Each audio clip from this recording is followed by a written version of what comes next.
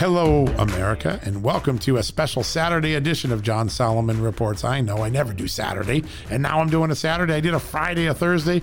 Why? Because we're a few days before the election, and I thought we'd share some final thoughts. And the reason I did the Saturday edition is I've been getting a lot of tweets and text messages and emails, and even people calling me saying, hey, what's this talk about the black vote breaking for Donald Trump? Is it true? Is it not true?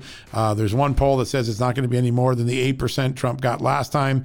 There's another poll, Rasmussen Reports, I think that has it at 25 or 30%. Big differences in the prediction on what black vote will look like for Donald Trump on Election Day. And so I reached out to somebody that's on the front lines of whipping up the vote in the African-American community for Donald Trump. His name is Darrell Scott. He's a pastor and community leader in Cleveland Heights, Ohio. And he's been with Trump since 2015. He was one of the first big black ministers and community, African-American community leaders to come out for Trump in 2015 and 16. And he's going to talk about what it looks like on the ground 2 or 3 days before Election Day. Fascinating information. You know, there are rappers coming out for Donald Trump. There are Hollywood figures coming out for Donald Trump. Jack Nicklaus, not exactly an African-American member, but golfer coming out. A lot of different endorsements and movements and energy. And he's got his finger on what's really going on in the African-American community. What things have Trump and Biden said, how they've played, what the criminal justice reform has done, what the economy means in the African-American community as people go to vote. And I thought rather than me opine about it, I'd bring someone in who really knows what's going on, is connected, talking, whipping up the vote on the ground. He'll tell you what he's hearing about Biden, what he's hearing about Trump, what the issues are that are moving, how this whole rapper endorsement thing, cancel culture, is playing in the African-American community. Let's not waste any more time. Let's go right to the extraordinary one and only Pastor Darrell Scott. But before we do that, let's have a quick message from our great advertisers and sponsors. And when we come back, Darrell Scott on the ground, on the front lines of the election, here to tell you what's going on in the African-American voting community before Election Day. We'll be right back. Hey folks, you know what? A small regret is slouching in the dentist chair thinking, I should have brushed and flossed better. A big health regret is listening to your doctor and thinking, I should have paid attention to nutrition when I was younger. I have that regret a lot. Better health today, and when it matters most, is why I take Field of Greens. Field of Greens is unlike any fruit and vegetable or green product. Field of Greens isn't watered down extracts. Field of Greens is an organic superfood. It's whole fruits and vegetables. Each fruit and vegetable was selected by doctors to support vital body functions like heart, liver, kidneys, metabolism, and of course, your immune system. And only Field of Greens is backed by a better health promise. At your next checkup, your doctor will notice your improved health, or you're going to get your money back. Don't look back and say, I should have paid attention to nutrition when I was younger. Field of Greens is a key to better health today, right now, and when it matters most. Let's get you started with 15% off and free shipping. All you got to do is visit fieldofgreens.com and use the promo code JUSTNEWS at checkout. That's promo code JUSTNEWS at fieldofgreens.com. All right, folks, welcome back from the commercial break on this very special Saturday edition. If we're going to have a special Saturday edition, you got to have a special guest, and we have that guest. Dr. Darrell Scott, Pastor Scott, someone who's been on the front lines for the Trump campaign for a long time, a co-founder of the New Spirit Revival Center in Cleveland Heights, Ohio, right in one of those battleground states. Dr. Scott, welcome to us today. Good to have you on the show. God bless you. Thanks for having me. Well, it's an honor to have you. And I tell you, for the last week, I've had so many people pinging me on Twitter, on email, on Facebook, and they want to know what's really going on in the front lines in these battleground states. You're out there. What are you seeing right now in the final days of the election? Well, I think the president has picked up a head of steam, and he has a lot of momentum heading into Tuesday. You know, it's like he went into the hospital on a Friday. He came out, on a Saturday, and came out like gangbusters. And ever since then, he's been on a roll. He's enthusiastic. His base is enthusiastic. The crowds are enthusiastic. He has a lot of energy, and his energy is contagious. He's feeding off of the crowds. The crowds are feeding off of him. But not only that, his message is resonating. And, you know, with that final debate where he completely annihilated Joe Biden, he not only annihilated him, he uncovered him and exposed him and caused him to admit a number of the plans and policies that he has that will be detrimental to American society. And so I think he's been doing his job. I mean, he's leaving it all on the table, and he's doing his job. And so, to be quite honest, we're in better shape now than we were in 2016 at this same time. Wow, you feel good about that, right? And you see it on the ground, so you know, right? You're right on the front lines. Oh, yes. And you know what? I'm doing a lot of informal polling on my own. Right. One of my polling methods is when I ride down certain streets to count the number of yard signs for Biden or Trump, and he's winning in that respect. And I mean, to be honest, John, even in the grocery store, you know, I've asked people in line, and it's been white people that I've been asking. Yeah. And they seem kind of hesitant to answer at first when I say, can I ask you a personal question who you're voting for? Because with me being black, they're assuming that I'm going for Biden, and so they're kind of hesitant. And then when I say, well, I'm going for Trump, then they come out the closet. Oh, yes, I'm going for Trump, too. Isn't that interesting? One lady said, I'm still undecided. I said, for real? She said, yes. And then I began to give her a Trump spiel. But she said, I was undecided, but I think I'm leaning in your direction. And so. How interesting. Wow. Listen, we had an event in Chicago recently, and where we had about 800 or 900 inner city black, I'm talking about street guys, and former street guys, and the crowd was overwhelmingly Trump. They asked me, man, can you get us about 500 red Make America Great hats, and we'll put them all on? No kidding. Yeah. In Chicago, blue Chicago. Yeah. Yeah, the black community is responding for Trump in a way that's going to make 2016 look like nothing. You know, I've been watching your Twitter feed for a long time, and I always learn something when I follow you. And I've been trying to explain to people, and I don't do a good job of it. But when you say what's made the black community, the African American community, connect to Donald Trump, I mean, the first answer is, I guess, prison reform. That's a big deal. I get it. Prison and judicial reform, justice reform. But what are some of the other issues that maybe the mainstream media don't pick up on? But when you're in the community, what are the things that connect people to Donald Trump in ways that we are not measuring, perhaps? Well, the one thing that connects everybody, and it's economics. Yeah. Contrary to popular belief, black people want the same thing that white people want. Yeah. And that's money. Yeah, sure. So if you can't eat, you can't buy things, you can't live. Yeah. Economics is the great, decision maker. Yeah. And the economics are, the fact of low black unemployment, the fact of higher income tax refunds and lower taxes paid. These things resonate. Now, in 2016, we were selling a dream while the Democratic Party was selling a nightmare. We sold optimism. Elect Trump and watch what he does. Right. And the Democratic Party was saying the same thing, watch what he does, but they were painting a scenario of, if Donald Trump gets elected, the black community is done. You're finished. You're going back in chains. You're getting shipped back to Africa. Right. You're going to be swinging from trees. You're going to get lynched. White, hooded, and robed supremacists are going to be riding down the streets. And it's been anything else but that. You look up, not only was it criminal justice reform and prison reform, you have historic low levels of unemployment. You had HBCU funding on a historic, unprecedented level, opportunity zones, urban revitalization, the Platinum Plan. But notice this, all of these initiatives did not come at election time. Yeah. They weren't just proposals. They were actual initiatives that were throughout the course of his administration. 4 years, He's right? made it a point to have proactive measures regarding the black community. We haven't seen that out of any administration in my lifetime, that every 6 months or so, there's something new, specific and germane to the black community. That's unprecedented. Yeah, I had this experience about 4 or 5 months ago. I think I might have mentioned it to you when you came and visited us here at Just the News. But I was filling up my gas tank coming back from Connecticut. I think it was in New Jersey, northern New Jersey.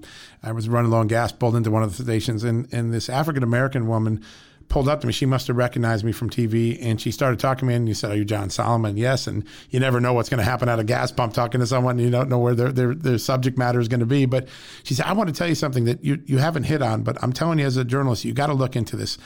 there's a sentiment in the African-American community that every 4 years, the Democratic Party has the perfect line for us. But when you boil it down, it's the best you can do is welfare, the minimum wage, and, be God with that. And Donald Trump doesn't want to talk about welfare, doesn't want to talk about minimum wage. He wants to talk about giving us wealth. And you got to measure that somehow, Mr. Solomon. There's a sentiment in the African community that it's way better to have an upward rung on the ladder than some welfare check in that. Is that sentiment there that maybe the Democrats have just had the same line for African Americans for 40 years, and there's something better than welfare and minimum wage? Oh, absolutely. And you know what you just said was absolutely correct. Me being a pastor, I've been pastoring my church for 26 years. And over the years, the Democratic candidates for office would all want to come to the church, and we would see them then, and they would smile and wave to the audience, even sing to the audience, and then we wouldn't see them again for 2 to 4 more years. I had initiated a policy in my church. I was like, listen, I'm not letting them get up, because they would come and try to get up before I preach, say their stick, and leave. I said, make them stay through to the end of the message. And then after that, we would have our offering at the end of the message. And I would just watch to see. I would see if they're going to put at least $1 in the collection plate. And when they wouldn't, I wouldn't let them get up. And you know what? The word got out on me. They stopped coming around. I said, because I'm not going to allow you to come pimp my congregation out for votes every 2 to 4 years, and then we don't see you again and don't hear from you again. And that's been the common refrain throughout the Black community, that, wow, it's something that everyone has to acknowledge. The Democratic politicians have done absolutely nothing. If we're complaining about the condition of the Black community, we have to attribute it to Democratic leadership. And when Donald Trump said in 2016, what do you have to lose? He said that in response to the outcry of the Black community about the condition that the Black community was in. And he was saying, listen, you've had a Black president for the last 8 years, and we're still complaining about the condition of our community? Then, heck, if it's this bad, it can't get any worse under me.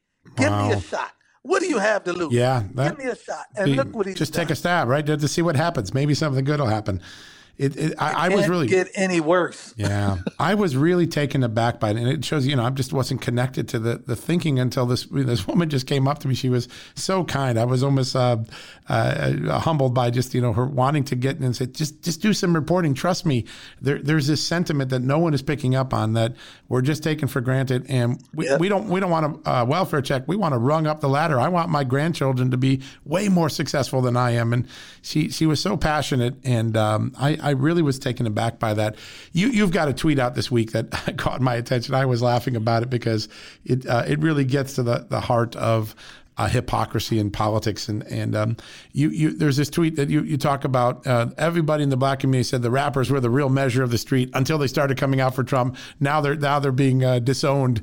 Talk a little bit about the hypocrisy that you're seeing and that the voters you're talking to are seeing in this election. When someone comes out for Trump, they're disowned when before they had all the street cred in the world.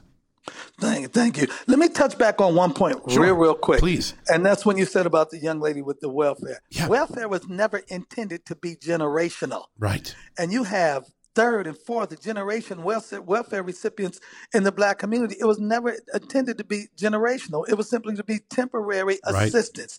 But the Democratic Party has made it generational to the extent that it's almost a rite of passage. Like, I know some houses, it's like, okay, you're 18 now. You have to go down and get on Go get your welfare check, right? And it was never intended to be like that. Now, speaking to the rappers, I find that amusing that prior to Donald Trump's candidacy, he was an icon in the hip hop world.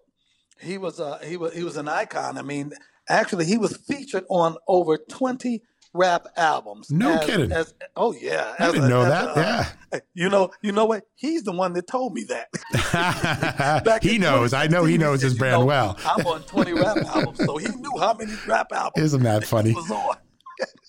And he was an icon, and it was all about. If you look at Donald Trump, it's those that embrace the culture of hip hop. Mm-hmm. Can't help but to embrace Donald Trump because he almost, for them to be talking that white supremacy crap, Donald Trump acts like a Black dude.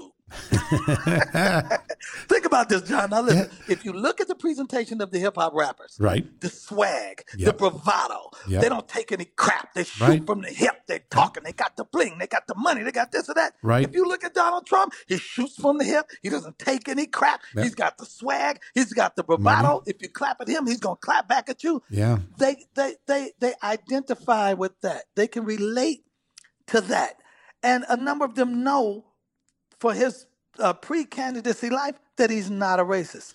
And so they don't want to ignore the obvious. If they are genuinely keeping it real, they'll have to say, you know what, when I weigh both these candidates in the balance, look at Biden and his track record with the black community. Look at Donald Trump. Donald Trump now has a track record that dates back to 2017. And it's a track record of positive initiatives. And so now everybody that lifted up these guys as cultural icons, and these rappers, we got Lil Wayne that just came out, and others. Now all of a sudden, all of the cultural impact and the realness that they had is nothing now, simply because they want to vote for Donald Trump. And you always have those same voices. Yeah. They try to influence the masses and say, no, listen, look at him now. He's a sellout. Now you can't call everybody a sellout. Yeah. I remember back in the 80s when Pat Riley coached the New York Knicks. Right. And he had his coaching terminology then was just keep fouling. Right. Keep fouling. Keep fouling. Because they can't foul all of us out. Right. And so keep coming up. They can't call everybody. Everybody can't be a coon. Everybody can't be a sellout. Everybody can't be an Uncle Tom, because they made a business decision. Ice Cube made a business decision. 50 Cent made a business decision to support Donald Trump. And there's nothing wrong with that. It's remarkable. The other thing I learned a few years ago, I got invited to a documentary that was being shot about some of the big epic rappers and the people who were street performers in the era street, and what drove their artistry in some way. And I didn't fully appreciate that. I grew up in a lower middle class family. My dad was a cop, and I grew up outside of Bridgeport, and I saw Bridgeport, Connecticut's a town that's had a lot of frustration and economic demise for many years under Democrats. But when I was watching this documentary be shot for a day, I was on scene for just a day. I learned something that I found was really interesting, that really what drove a lot of the artistry was the anger and frustration that every 10 years the same outcome was going to be for people who lived on the streets of Bridgeport, Connecticut. This is where it was shot. And that some of the anger that you heard really wasn't hatred for cops. It was hatred and anger at the chronic inability to change the dynamic on the streets of Bridgeport or in the inner city. And I think that Donald Trump shares some of that anger when he gets mad and he takes on the bureaucracy or the hypocrisy. That anger is authentic for the people who've lived in the communities for a long time. Do people in the inner city, do people in the African American community who've been trapped in a cycle of failed schools, welfare, no economic opportunity, are they feeling a measurable distance than they have 4 years? Could they really answer the question, I'm better off than I was 4 years ago? Absolutely. I met Donald Trump in 2011, and he said something back then that he reiterated to me in 2015. In 2011, he told me, I believe unemployment, underemployment, distressed living conditions, and poor schooling is the reason for the disparities that exist in the black community. He said it again in 2015 when we talked about him running. He said unemployment, underemployment, depressed living conditions, and poor schooling contribute to the disparities that the black community experiences. Now, having said that, I will say this as well. Most of the crime in the black community is financially related. Right. People sell dope for what? For money. People Yeah. rob somebody for money. They burglarize for money, for material things. It's because of the financial inequities that the black community experiences is the root cause for a lot of crime. And so when Donald Trump is elevating the overall economic condition of the black community right now is enthused about the Platinum Plan. Right. It will tell somebody there is another way. I don't have to sell drugs to eat. I don't have to rob. I don't have to take the jobs are plentiful. Good paying jobs are plentiful. Yeah. I don't have to be on welfare. Good paying jobs are plentiful right now in this Trump administration. It's undeniable. and it will contribute to a reduction in crime. I mean, if this COVID virus hadn't come along, we were going to enter into an unprecedented age economically in America for all of the people of America, every community, every ethnic group. Participation is real. It isn't just one group of people that they're doing it. When I've seen a lot of polls, right? And there are polls that say he's just going to get the same 8% of African American vote. There's a poll that says 25% of the African American vote. When you look right now, and with your finger on the pulse and all the work you're doing to get out the vote and just to talk to people, where do you think Donald Trump ends up in the percentage of African American voters who get behind him this election? Let me begin by saying this. Yep. The 8% is solid. Yep. We have not lost any of the base. Okay. I don't know of any black people, public or private, that have said, I voted for Trump in 2016 and he let us down. Right. And so that's solid. So we have nowhere to go from there but up. And reasonably, if I'm going to be very, very conservative about the estimate, right. My conservative estimate is that we'll at least double it. Wow, that's a big number. Yeah, listen, if it's 15 or 16%, it's over for Joe Biden, right? Optimistically, I think we can triple it. Wow. So you really believe that the Rasmussen Reports poll may have some merit to it? I mean, a lot of people, pollsters, have scoffed at it, saying no way. But you really feel confident in that? Listen, John, you've been in this a lot longer than me. What did Rasmussen say in 2016? Yeah, no, you're right. Rasmussen in 2016 was a voice crying in the wilderness. Yeah, they were. Yeah. And you got Trafalgar, too, that really shows an uptick. And I mean, listen, even if it's 3% growth, if he goes from 8 to 11, the Democratic Party's in big trouble because that's not a number they can overcome, particularly with the enthusiasm gap with Biden voters. Biden voters aren't enthused. The only reason they're voting is they don't like Trump, right? And so if it's a 3%, it's historic. If it's 15%, you're going up, doubling, that's, it's game over, right? What?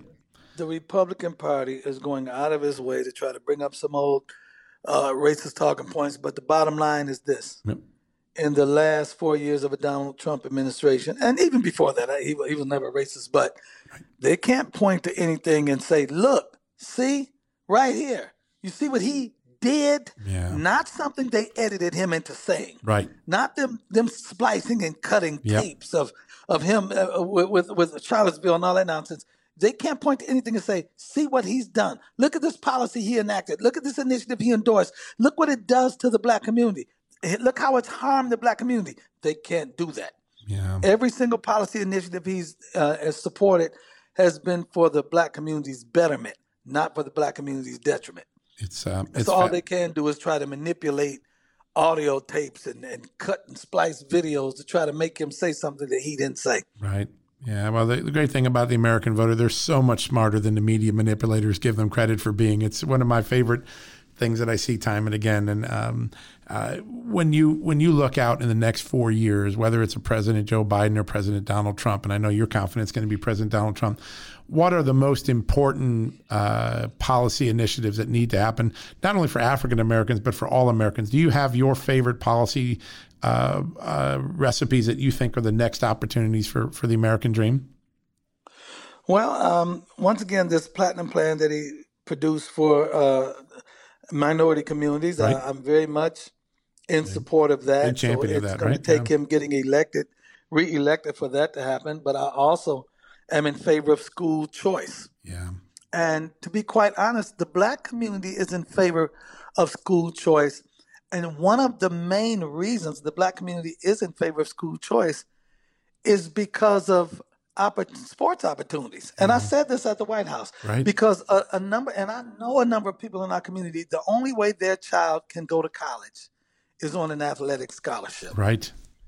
And I know some people, and I know this for a fact, because I know people that have actually moved out of their neighborhood into other neighborhoods so their child can have an opportunity, because if he went to this school, he might be on the bench. But if he goes to that school in that neighborhood, he'll be a starter. Right. And he can gain an athletic scholarship if he goes there. But over here, he won't be noticed because, everybody in this particular neighborhood goes to the school. It's too much competition against him. Right. And so that is one of the, and I told this at the White House, that is a huge reason why people support the black community supports school choice is because it can provide a better opportunity for continued education in our community. It's remarkable. And this is a sentiment you never hear talked about in the media. And I'm so glad you brought it up. But you're right. The elitists in the media are so far removed from the families that actually make these decisions and live these lives and are deciding what it is. And I remember back, I was in Milwaukee. I was a young reporter at the AP, and we had the whitest Wisconsin guy you could have as Governor, Tommy Thompson, and he partnered up with an African-American Democrat politician in the city of Milwaukee named Polly Williams, and they made the first real school choice experiments in Wisconsin. And I got sent out, I was maybe 22, 23 at the time, and I got sent out to go to 43rd Street in Milwaukee, which is, historically African-American community. It's a very proud community, old homes, well-kept yards, churches every couple blocks. And I went up and down, and, the assignment was, does anyone really think that school choice is going to work? And I could not believe the response of what went on in those interviews that day. People were like, you don't understand. This is a game changer. I might go to a Catholic school. I might go to the tech school, but my children have a choice that they've never had for 25 years. And the enthusiasm was off the chart. And I came back, I told my editors at the time, wow, I had no idea, but I'm telling you, on the street, this is really popular. Do you think that resilience is back again for school choice, that there's going to be a school choice movement like we saw in the late 80s? Well, if you leave it up to this administration, it will, because it's something that the president leans very heavily towards. And it's something he's been talking about, once again, since 2011 with me, that school choice should be on the table. And I know even now, we had a discussion at the White House a couple of months ago regarding school choice. A private meeting that I was in with a few people there. And school choice is definitely something that this administration is in favor of. And I know, once again, the black community is overwhelmingly in favor of it. I mean, to be honest, like I said, I know a lot of my grandson grew up playing in the AAU, so I was a part of that culture. Wow. And we see all the parents, and there are people, a lot of the people there are not homeowners. Right. And so it's easy for them to say, hey, listen, my son goes to North High School, but it's a lot of competition. But if I move and take him over to South High School,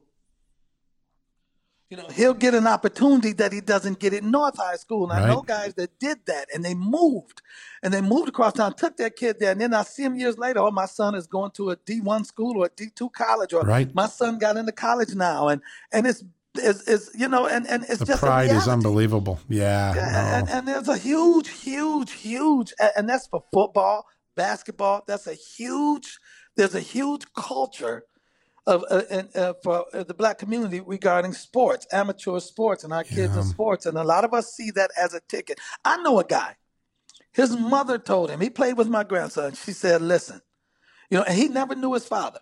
Right. She said to him, listen, your only way off these streets is if you get an athletic scholarship. And he wound up being a two-sport athlete, football and basketball, and he got scholarship offers as well. He was a good student as well, but he got those scholarship offers. And, I know another guy who's now living in Arizona, and I knew him when he was in high school. And, he wound up in college because of sports. And now he went to school, he majored, he's working in the field that he majored in college. And he said, man, I had to get off them streets, because if he didn't go, he would become a casualty of the streets. Isn't that amazing? I mean, the possibility exists that he would become a casualty of the streets. So President Trump understands the man on the street.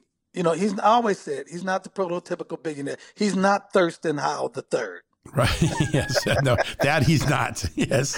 Yes. There's no doubt about it. A lot of people I've talked to, and sometimes I've joked with the president about this myself, but he's kind of the blue collar billionaire. He talks like a blue collar or a rapper who just happens to made the money. He's got the dough to back it up. And, it's pretty remarkable. I'm going to put you on the spot with the last question here. And maybe there's a small percentage of people who haven't made up their mind. And I want you to tell Joe Biden and Donald Trump, what's the most important thing you can tell those final undecided voters in the next couple of days? I mean, Joe Biden, he's trying to make an inroad in the black community. What can Joe Biden say first? Is there anything he can do to close out more black votes? Is there anything that he's done that you think is resonating right now? You know what? I'm going to make a statement that I think both of them can say. Okay. if you don't believe me for the words that I speak, then believe in me for the works that I've done. Yeah. And Joe Biden's negative works regarding the black community speak as loud as Donald Trump's positive works towards the black community. Wow. We can just look at what Joe has done over the years. Yeah. And we can see that he's not the one that at least my community should vote for. Career politician, 47 years. He's not part of the solution. He's part of the problem, a big part of the problem. I thought that the fact he had to apologize for the crime bill during the debate was such a poignant moment. And, it probably passes over a lot of the media heads because they're used to the politics of things. But if you have a record and you're spending your final debate apologizing for it, it's never a good thing. And I think people in the mainstream media probably miss that moment. But I think that moment of having to apologize for that, acknowledging he got some things wrong on China, are probably things that resonate in everyday Americans. If you're running on your record and you got to apologize for it while you're running, and that may be a moment that in the final days will resonate. But you know what, John? He's the type of person that if he did get elected, he'd retract those apologies. Yeah. Right now, he's doing the typical politician behavior. Say anything, do anything to get elected. Yeah. He'll get elected, and a week later, I know I apologize, but I'm not apologizing. We needed to do it. Wow. He's doing whatever he can do. You see the whole fracking thing. Yeah, no, that was a big blow in Pennsylvania, particularly because and now he's been trying to bob and weave on it, but people don't like bobbers and weavers. They may disagree with your policy, but respect you more because you at least are own up to it. And Joe Biden's had a lot of bob and weave moments. The Supreme Court stacking the court, the crime bill, and fracking. I think that probably hurts him among the authenticity measure. Don't you think so? Oh, absolutely. Yeah. Oh, absolutely. He's a career politician. Yeah. And you can listen to him speak, and you can look into his eyes. And I'm not saying this. I'm just saying it matter of fact. You can tell he's not all there. Yeah. A lot of people have raised that question. And the bottom line is this. Listen, John, I'm not all there compared to the me of 20 years ago.